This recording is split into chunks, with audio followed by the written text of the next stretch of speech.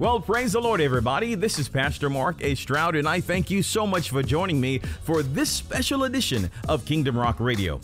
On today's broadcast, I want to bring you a special series of messages entitled Marriage Enrichment by my wife, Pastor Sumiko Stroud. In this series, you're going to discover how to be a godly spouse, and you're really going to be blessed. Now, don't forget to go to our website at www.kingdomrock.org. It's there that you can download this entire series and share it with a friend. All right, without any further ado, here comes the series entitled Marriage Enrichment. The atmosphere, one of learning and one of growing and sharing, and we thank you and we honor you and we praise you. We are just so excited to be together in your presence. We honor you, Lord. In Jesus' name we pray. Amen.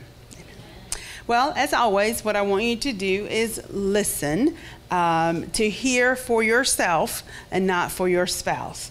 Sometimes that is a challenge when you go to conferences, when you're sitting in church, you hear stuff and you're thinking, oh, so-and-so should be here to hear that, or they need to know that, or I hope they're listening.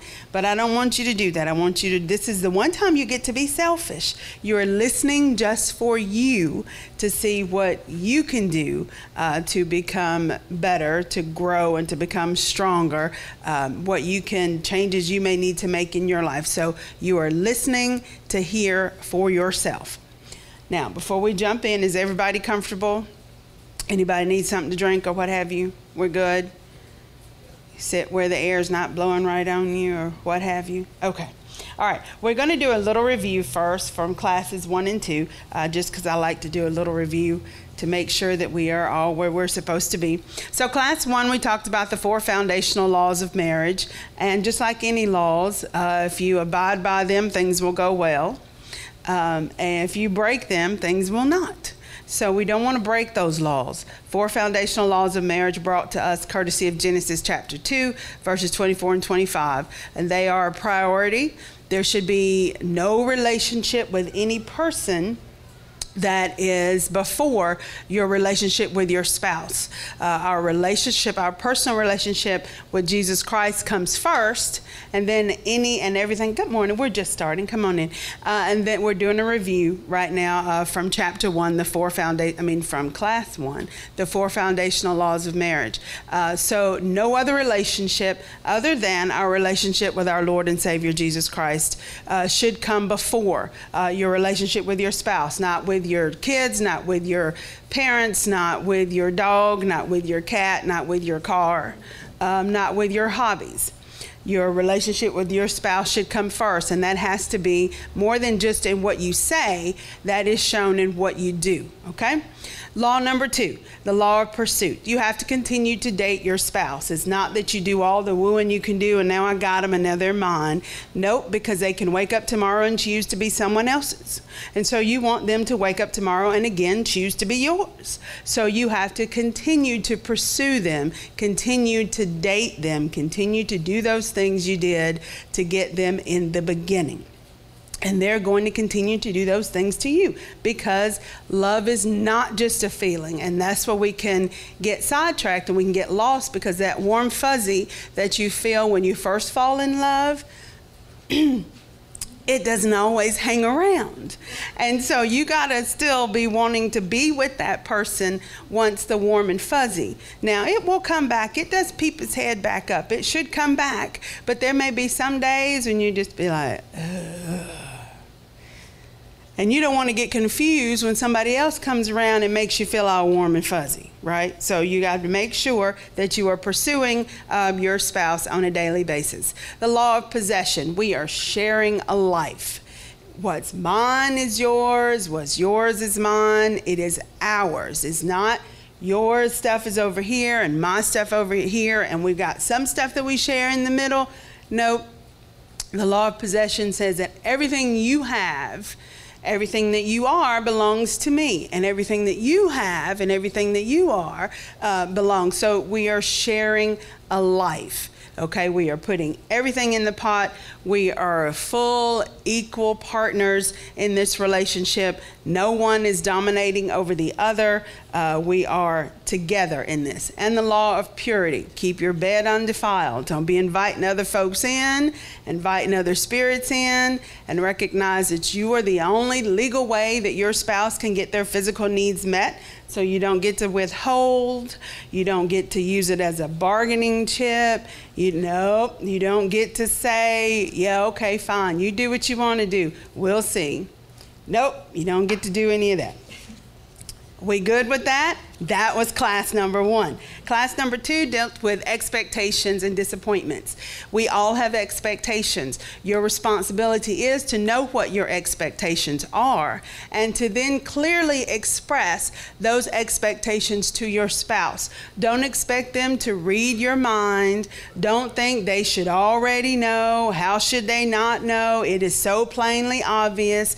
It is not obvious if you have not made it obvious. You need to express your expectations.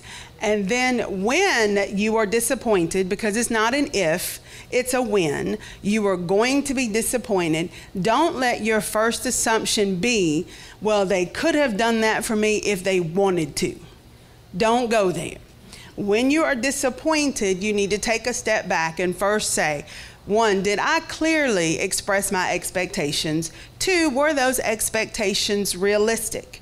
And then you need to deal with the disappointment, because if you don't, walls are going to come up that are going to hinder your intimacy in your relationship. And after a while, you'll have that thing where you say, I don't know, we just grew apart.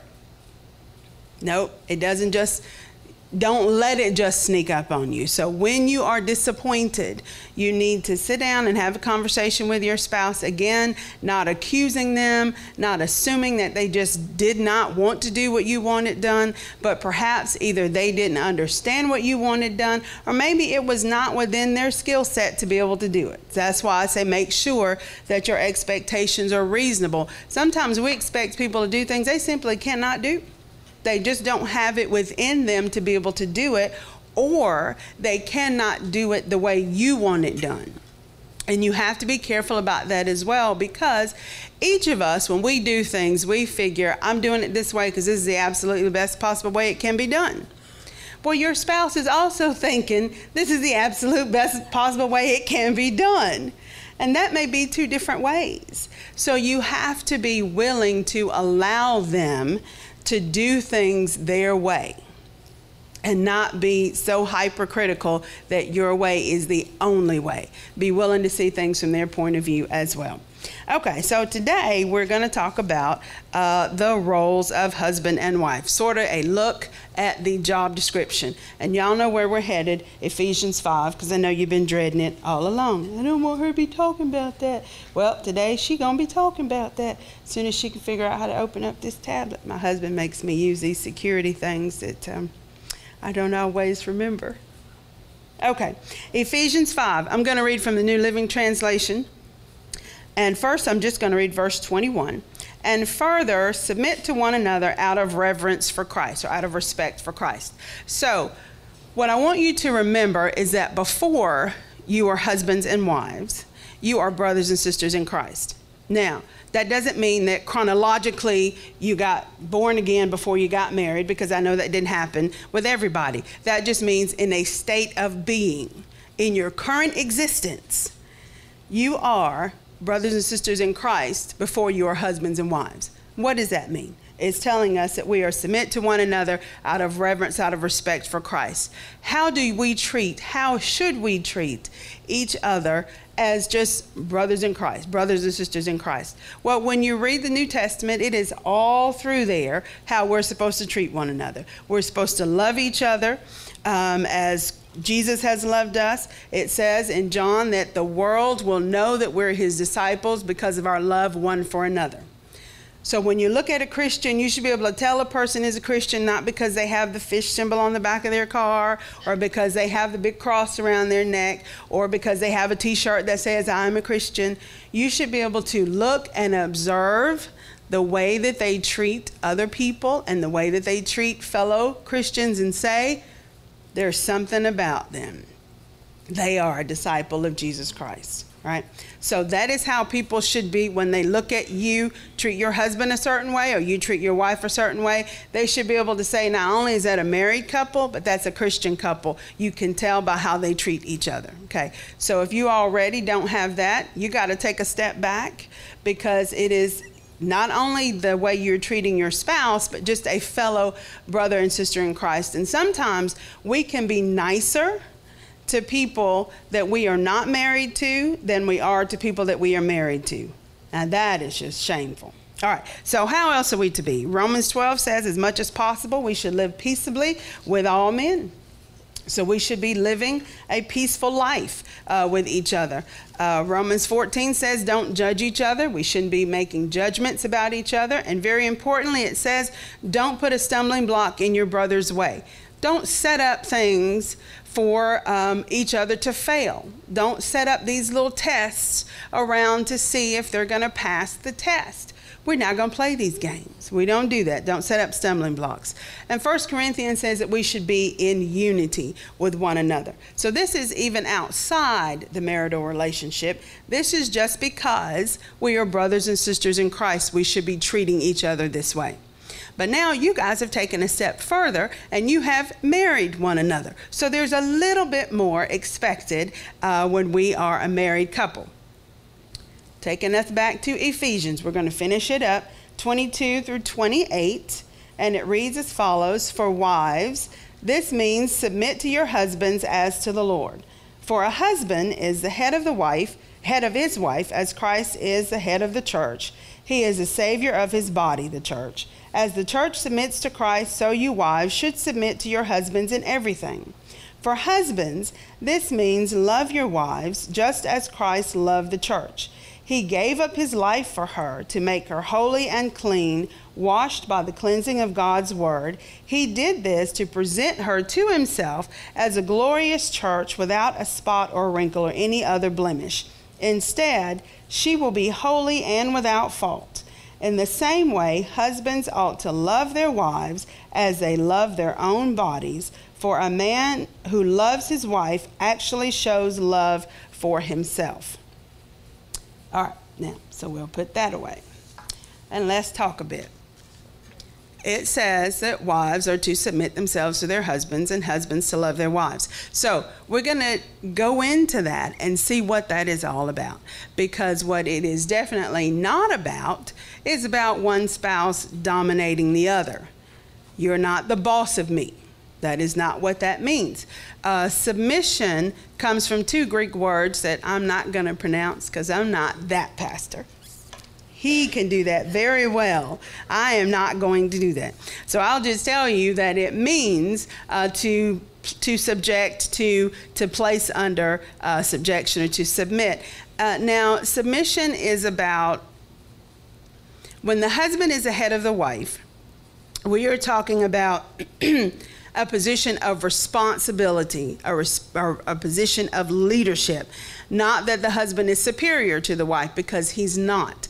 We are equal, men and women. God created us in his image. We are equal partners in this relationship. There is not one more valuable than the other. We are both necessary. We are both important. We have a hierarchy. So the man is in a leadership role. Now remember, he is loving his wife as Christ loved the church. So he is a servant leader. That is not a domineering, that is not an aggressive, that is not a my way or the highway kind of leadership thing. He is a servant leader. So when a wife submits, it is to do with her intelligent willingness to yield her gifts and talents to her husband, because she is telling him, I believe that God has given you a vision, a purpose for this family, and I am going to, because you remember, Eve was created to be what to Adam? A helper. And the wife is a helper to her husband. And her helping comes in the form of saying, I believe that God has given you this vision for our family. And I am going to submit all of my talents and resources. I'm going to yield them to you for the carrying out of that vision, for the furthering of the mission, so to speak. So it's like we're like our little military band here, and we have gotten our orders, and your husband is the one that has gotten the orders from high command, and you're all going to work together to carry this out. Now that's a problem if the husband hasn't gotten any orders, right? So husbands, that's where your responsibility comes in. If you haven't gotten with God, if you don't have a vision for your family, if you don't have a purpose for your household, then you have a helper that has nothing to help with. And that's a very frustrating place for her to be. So you have to make sure that you have something that she can help you with. And you have to recognize that she is full of gifts and talents and everything that you need for this to play out, for it to do what needs to be done. You have to tap into those resources. And when you don't tap into those resources, or when you've got a helper and they have nothing to do, they get very frustrated. So then they start creating things to do. And they may not be the right things. So you have to make sure that you have gotten that vision, that plan for the Lord. So what we are doing as wives is that we are acknowledging, it's not saying that you couldn't do, but you are acknowledging that this is a hierarchy that God has put in place, and I am going to willingly submit my gifts and talents for this to play out. Now, we get all, people get funny about it when you talk about submission in a married couple, but we all operate throughout our entire lives in ways where there are hierarchies, where you have to be submitted to someone, and nobody gives it a second thought. You go to work, you have a supervisor, you expect to have a supervisor, somebody that's going to get the orders from high command, and they're going to tell you what your place is in this whole job, and you're supposed to get it done. And we don't take a second thought about that. You don't think that, well, they're my supervisor because they're a better person than me, or they're a more valuable person than me. Nope, they're a supervisor because the boss looked at them and said, well, I think they could lead this group. And so you willingly submit your gifts and your talents, and you do your job. And when there are some issues, or when you have something to share, you go to your supervisor and you share those issues, and you go, and we move on, and life is fine. But when we get to our marriages, you're like, well, I got to submit to him. Why can't he do what There is a hierarchy, right? But you are still a valuable member of the team, because remember, it is a team. It is a partnership. You have to do this together. So a wife is willingly submitting. It's an act of her will. Now, when a woman does that, what she is telling to her husband is that I honor you and respect you. And that is so important, because the number one need for a man is honor and respect. And so when he sees you as his wife, submitting to him, willingly yielding to him, you are telling him, I believe in you, I trust you. And remember, we talked about trust before. Trust has two parts. Trust means I believe in your ability to get this job done, and I believe in your reliability that you will get this job done. So you're telling him, I trust you, I believe in you, I respect you, I need you. And that has become such an ugly word, hasn't it? For a woman to admit that she needs a man, and we will talk more about that later. But that is what you are telling him, and that fulfills a very strong need that he has in his life, which is to be honored and to be respected. And when you honor a man, when you respect a man, when you praise him for the things that he has done, that just swells up his chest and pride. He wants to do more. Am I right, guys? You want to do more for a woman that appreciates you and honors you and respects you. That doesn't mean he's going to be perfect in everything. He's flawed. He's human. But you know what, ladies? So are we. We are flawed. We are human. I know. And nobody wants to admit that, and ladies don't want to recognize that. We expect our husbands to be something that we're not. So he is a human being. He's going to have flaws. He's going to have shortcomings. But it's not your job to sit back and point those out to him. I'm not sure why we thought that was part of our calling to do, but it's not to sit back and point out to him every little thing he did wrong. But it is part of our calling to encourage him and to praise him for those things that he's done right. So when we submit, when it says that wives are submitting, what that is telling us is that we are willingly yielding all that we are, all of our gifts and our talents to our husband for the betterment and the fulfillment of the mission.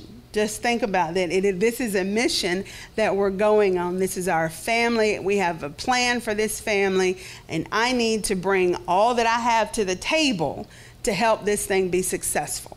Okay? Any questions on just the wife's part so far?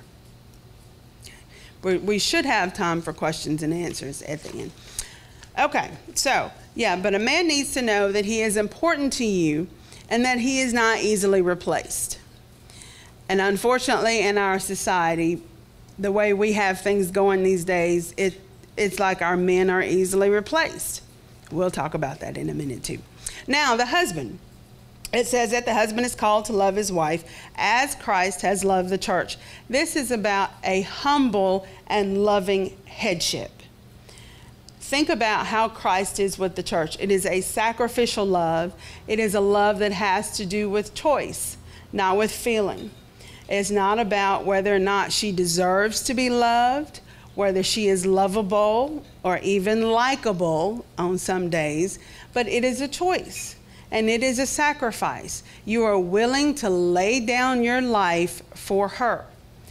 And that's not just in words. That's not saying, honey, I'd take a bullet for you, but you won't take 10 minutes to talk to me about how my day was.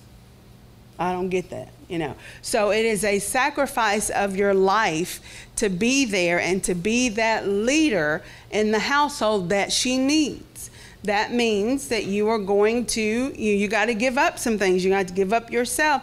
Think about how Christ relates to the church. He did what was necessary so that we could be reconciled to God, even when we were rejecting him, even when we were dishonoring him, even when we were ignoring him, because it wasn't about our response to him. It was about what needed to be done, recognizing the role that he had to play and then carrying that role out. Now, when a husband does this, of course, again, this is a selfless act, just like the woman's selfless act of submission. The man's love of his wife is a selfless act, and it fulfills the wife's greatest need, which is what?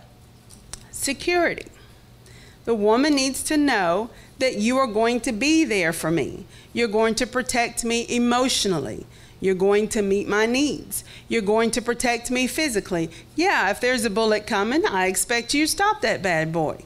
Jump in front of it with all you got, and we'll be both praying that you survive. I'm going to expect you to protect my children, whether they are the children that I had with you or the children that I brought into the marriage. I'm going to expect you to be there for them, to be the very important father figure that they need in their lives. I'm going to expect you to provide for us. I don't mind working. I don't mind helping. But unless God has called us to live in a cardboard box, I'm going to need some 2x4s around me and a little bit of concrete. I'm going to expect you to provide for me. Now, that doesn't mean that I want to work you like a slave and you put me in this mansion if that is not. Remember, our expectations have to be realistic. I realistically expect for you to provide a safe environment for me and my children to be in. That doesn't mean it has to be the most expensive house in the community, because I also want to be able to enjoy you. But I do have those expectations, that need for safety. And when a man does that, he is fulfilling that need. I expect you to be the guard at the gate spiritually. I'm going to expect you to pray. And that, I mean, you have to get up early in the morning while I'm still sleeping in the bed. I appreciate my husband for that. That I know that every morning he's going to get up and pray. That he's going to be covering our family in prayer. That before we go to bed at night, he covers us in prayer. I appreciate that. That makes me feel safe. It makes me feel secure. I need to know that he is going to be that watchman on the wall, that he is spiritually in tune to the Lord and he's listening out, that if there's something coming this way or something going on, that he is going to be there to intercept that thing, that he's going to tell us we need to do this or we need to go this way or we need to go that way. And I trust him to hear from God, and that is part of where my submission comes in, as I trust that he is doing that, and then when he turns and says, this is what we need to do, well, then I don't buck up against him and be like, wait, what? I don't know about that. I just don't know.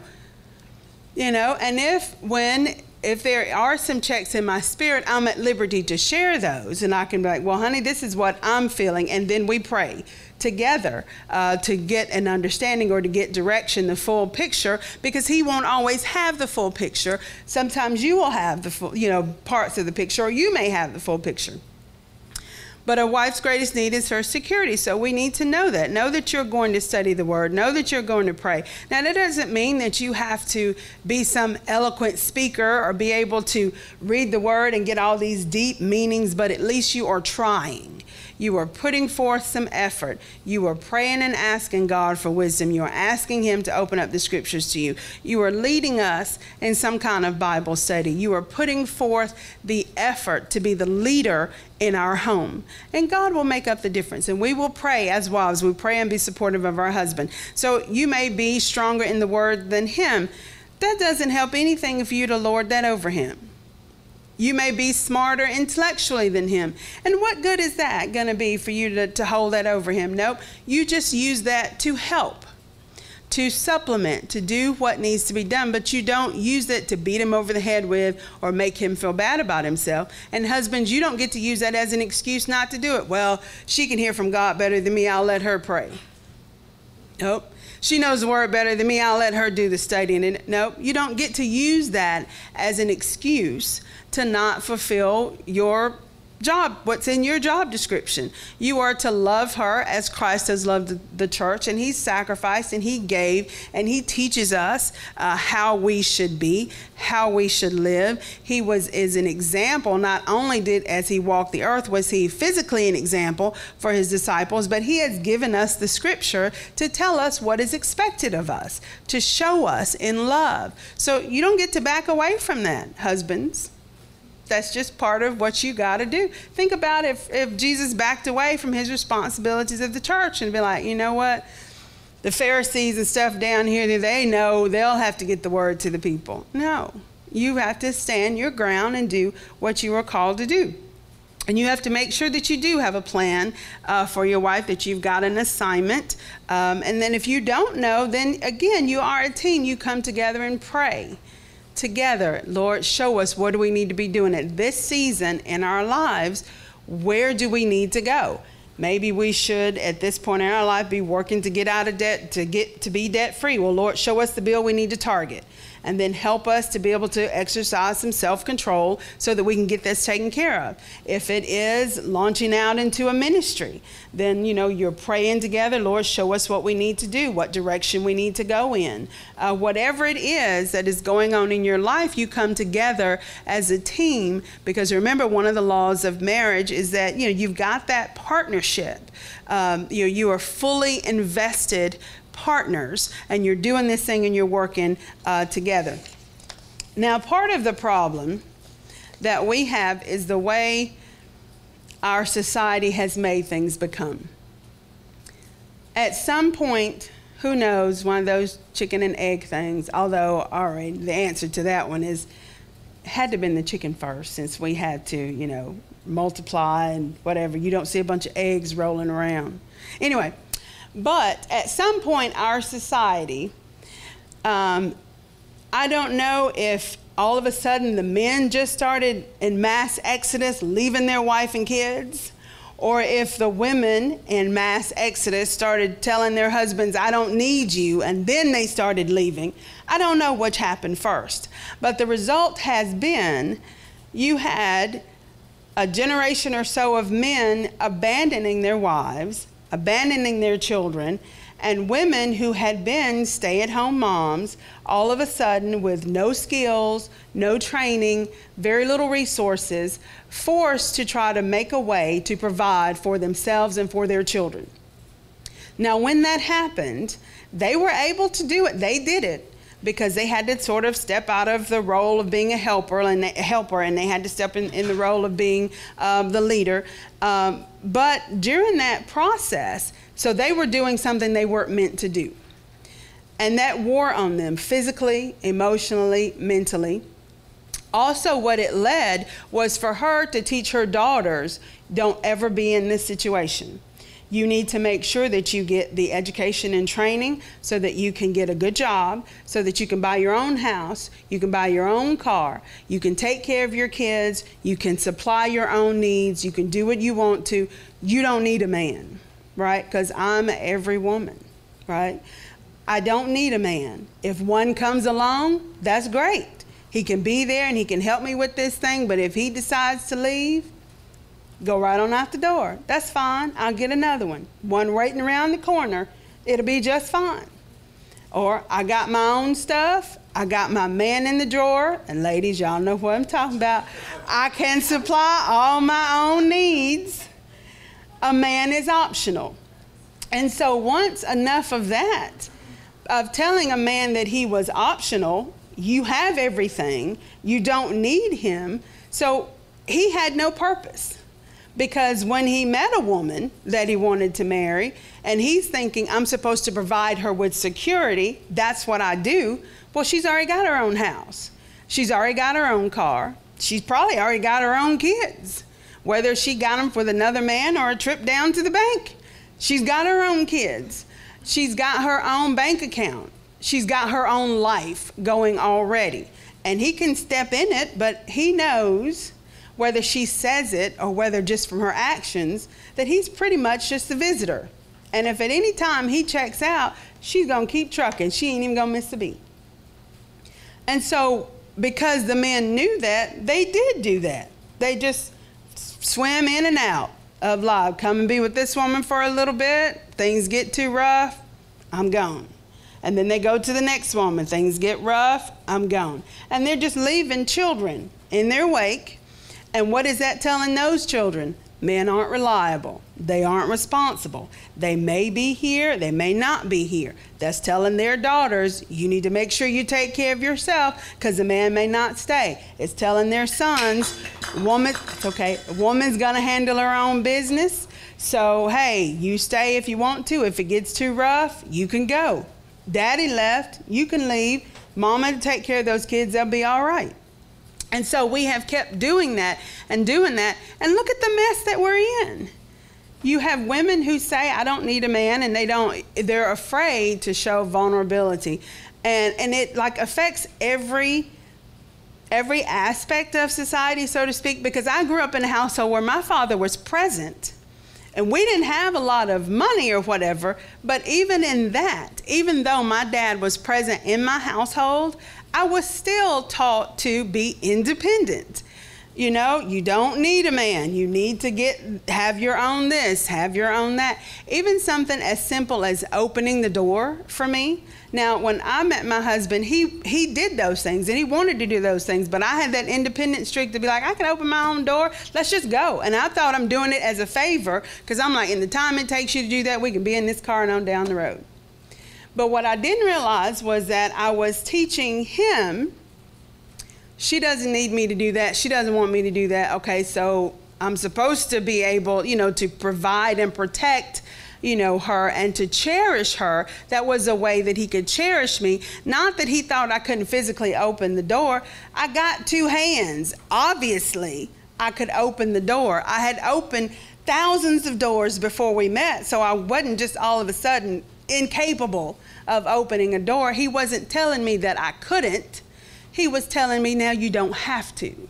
Let me do this for you. Let me shoulder this burden for you. So it's not telling us that we can't. Obviously, you can do it, but you don't have to now. I'm here to take that role, to fill that spot in you so that you can do other things, so that we can be as women who we need to be and grow to our fullness in Christ. And so we've had that kind of dynamic going on where as women we are taught that we don't, you don't need a man, that you're independent. And so we perpetuate that. And then that, affects the men. And so then they feel, well, they aren't needed. And in most places, and not even wanted, just tolerated. And who wants to be just tolerated? And so, they didn't stick around or they don't stick around. And so at some point, we have to stop the madness. And even when you look at our television shows, it gets so frustrating because on the average TV show, if there is a husband present at all, if he's there, he is emotionally withdrawn, or he is incompetent, right? He's the buffoon. He doesn't know what to do. The wife got to do everything for him. He can't even dress himself. He's kind of lumped in the pot as one of the kids. I've even heard women say that. How many kids you got? Well, I've got 2. Well, you married? No, that means you got 3. No, I just got the 2. His mom already raised him. But that is how we treat the men. You see that in society. They are incapable. They may bring home a paycheck, and then you just take the paycheck, but they don't even have enough sense to do anything else but just be there. Or they're not there at all. They are deadbeat dad.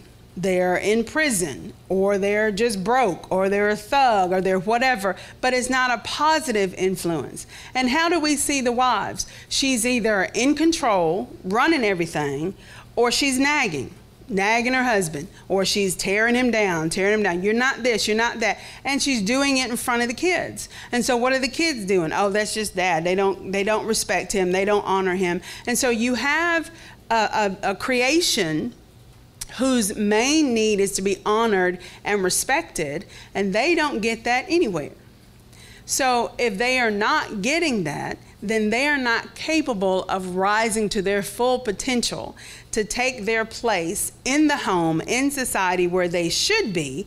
And so you look at a messed up world that we live in right now, where men think that they're either supposed to be domineering and dominate the woman, or they're just supposed to disappear altogether and she run things, and there's not that balance.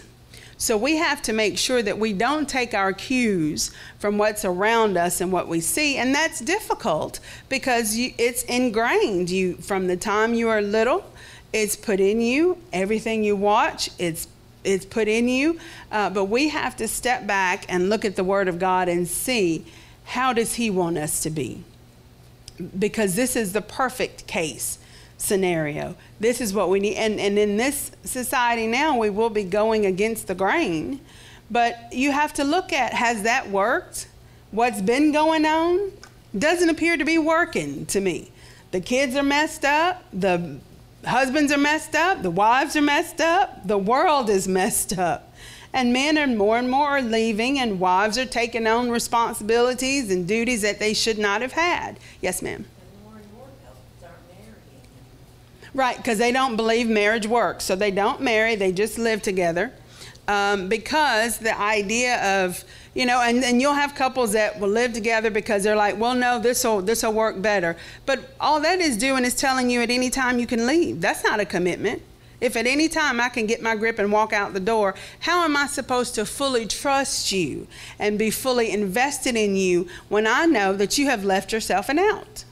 So when you are planning the end of the relationship at the beginning of the relationship, that's not going to be a healthy relationship. And again, remember, we say there are laws of marriage. So when you aren't married, then you aren't bringing yourself into that covenant, into that agreement. Yeah, they don't apply to you, but they don't work for you. You don't have that same blessing. You don't have that same strength, that same coming together, that bond that is there. You just have two people that are living together for right now. I really don't think that is the best way. I know it's not God's way, and I don't think that is a healthy way to do a relationship. If you're going to commit to somebody, I think you should fully commit to somebody. And if you are not ready to fully commit, then I think you don't need to play house. You need to step away. We're just dating. I mean, it really is that simple. You're either going to be fully in or you're not going to be.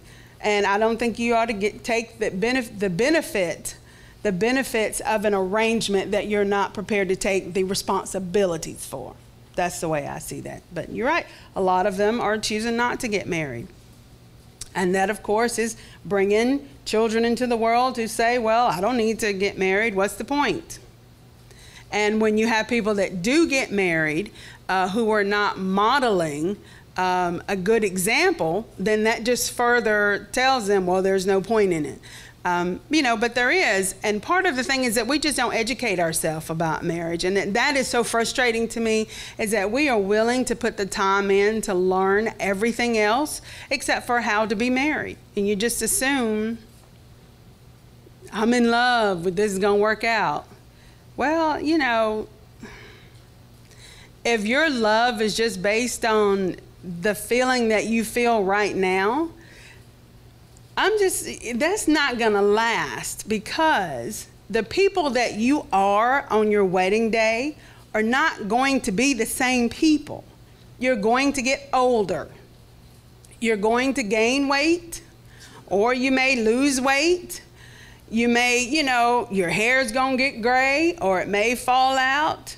Some teeth may fall out. Your eyes go bad. You get up and all of a sudden when you move, these bodies change, they deteriorate.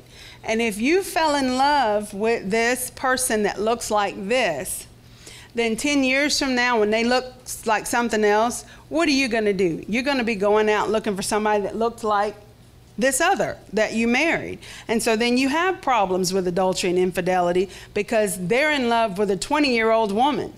Doesn't matter what 20-year-old woman, you're in love with the idea of the vitality and the looks of a 20-year-old woman. So when your wife becomes the 40-year-old woman who has had your babies, cooked your meals, washed your dirty underwear, then all of a sudden that feeling is not the same. And the next 20-year-old woman that walks by, those feelings can be ignited in that. I mean, a lot of it is a chemical reaction, and you can see, butterflies with this one person, feel the butterflies in your stomach.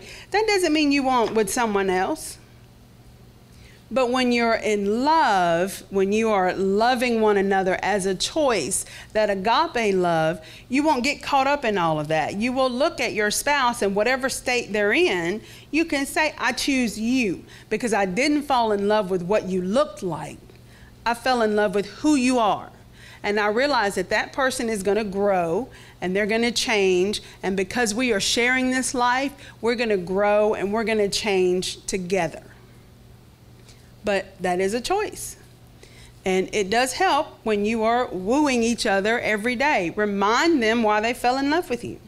And don't base it on superficial things that can change. We just have no control over that. One car accident can change entirely how you look, your ability to do. And if that was all that attracted you to your spouse, then you already have one foot out the door, because they can't maintain that. I mean, you have women who are almost killing themselves trying to maintain the look of what they had when they got married. Husbands doing whatever to try to maintain. God forbid, if they had a good job when you married them and they lose their job, and they're going to be like, oh God, she's going to leave me now. But dude, I didn't marry a job, I married you. We'll get through this. We'll work this out. We'll move on to something else. God's got something better. But if he doesn't know that, then he thinks the second I can't, do what I was doing before, then I'm not going to be of the same value to her. And we have to be careful that we aren't putting that out there. We may not be saying it, but you could be doing it with your actions. You could be doing it with the looks on your face, or that look in your eyes, or your lack of responsiveness where you used to be very responsive. So we do have to be mindful and careful about that. Now, marriage, one thing for us to remember is that marriage is a metaphor. It's like it is the drama, a living drama of how Christ relates to the church. So that when people on the outside look at our marriages, they should be able to see Jesus Christ and the church and the body of Christ. They should be able to see that kind of interaction, that kind of chemistry, I guess, so to speak, where there is that love, there is that understanding, there is that growth, that they are working together. They should see that in us. They shouldn't see that people who aren't married, when they look at you, they should want to be married, because they see that there is something special about that connection. Just like people who aren't born again, when they look at a Christian, they should want to be born again. You should be drawing them in, not because of what you say, but simply the lifestyle that you're living. It should be in such a way that people are drawn to it. And if you're driving people away, you're seriously doing something wrong. They should want what you have. Not, exactly what you have. Like, you don't want people trying to take your spouse, but you'll have to be careful about that, because people do compare. And we have to make sure that we don't do that. We don't say, oh, I want a husband like so-and-so's husband. Well, you may need to ask yourself, am I the kind of wife that he has already? I mean, obviously something that woman's doing to help him to be that way. Because it is, when we are behaving a certain way, our husbands behave, they will become a certain way. Same thing with us, with husbands. If you're not happy with the kind of wife that you have, you may need to take a step back, or you do need to take a step back and say, well, what kind of husband am I? Am I one that would encourage that kind of growth in her, that would encourage her to be that way? We like to read about Proverbs 31, how that virtuous woman, how she is. Her husband is praised in the street. Her children praise her. She is busy. She is taking care of business, running things at home. She is making sure everybody's needs are met. And you have to take a step back and say, well, how is she able to do that? Well, there's some things that her husband is doing. It says the heart of her husband trusts safely in her. He is trusting her with his heart. She knows that he is committed to her, and he is making things happen. And so then she is able to put back that worry of, oh my God, I got to make sure that everything is taken care of in case this joker runs off. So when you don't have that worry, then you can relax and you can be the nurturing element in your home that we are equipped to be, because we are nurturers. And that is so important, to know that we can provide a safe and loving atmosphere for our family to come home to, a place where it is peaceful, where it is inspirational, where they can come and receive the support that they need, where they can be uplifted and be ready to go out into the world. We have those skills and abilities in us, but we don't get to do that if we got to run around and do everything else. Right? So when our husbands are where they are supposed to be and they are handling that, then we can flourish as wives. When we are encouraging our husbands and supporting them and honoring them and respecting them, we give them the strength, the ability, the confidence to be able to go out and conquer the world, because they know this woman's got my back. She's here for me. She knows that I'm not perfect, but she loves me anyway. She encourages me in every way that she can. If I do fall short, she's not going to hit me over the head with it, but she's going to be there lovingly. Honey, that's okay. We got this. We're good. We can do this. And that man can go out and conquer the world because he knows he's got a woman that's supporting him. So that's roles of husbands and wives. Came in under an hour. Anybody have any questions? Are we good? Did that make sense to you? We pray that you have been richly blessed by today's message. Remember, if you would like to hear today's message in its entirety or hear the entire series, just go to our website at www.kingdomrock.org. That's kingdomrock.org. You can also subscribe to our podcast and get it on the go. And if you have a Roku device, make sure you search for Kingdom Rock TV. In there, you will find this program and so much more. We would also love to see you in a live service. Just go to our website to get the details at www.kingdomrock.org. Until next time, remember that Jesus loves you, and so do we. Choose Him as your Lord today. Only He can make a way.